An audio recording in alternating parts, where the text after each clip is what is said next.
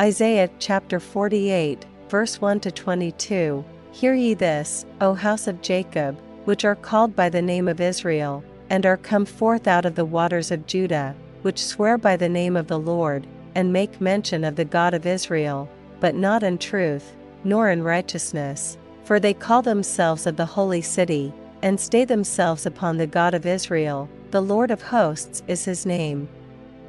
I have declared the former things from the beginning, and they went forth out of my mouth, and I shewed them, I did them suddenly, and they came to pass, because I knew that thou art obstinate, and thy neck is an iron sinew, and thy brow brass, I have even from the beginning declared it to thee.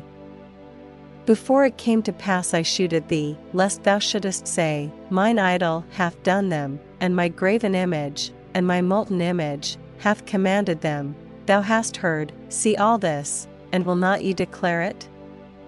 I have shewed thee new things from this time, even hidden things, and thou didst not know them. They are created now, and not from the beginning, even before the day when thou heardest them not, lest thou shouldest say, Behold, I knew them, yea, thou heardest not, yea, thou knewest not, yea, from that time that thine ear was not opened, for I knew that thou wouldest deal very treacherously, and wast called a transgressor from the womb.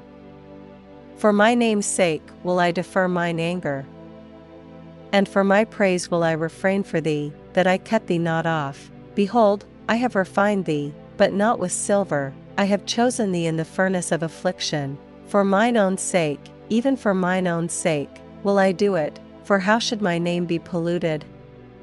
And I will not give my glory unto another.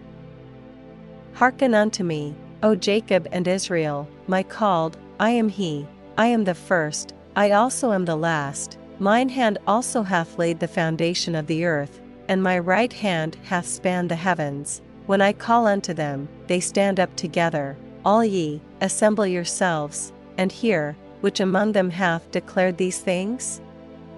The Lord hath loved him, he will do his pleasure on Babylon, and his arm shall be on the Chaldeans. I, even I, have spoken, yea, I have called him, I have brought him, and he shall make his way prosperous. Come ye near unto me, hear ye this, I have not spoken in secret from the beginning, from the time that it was, there am I, and now the Lord God, and his Spirit hath sent me.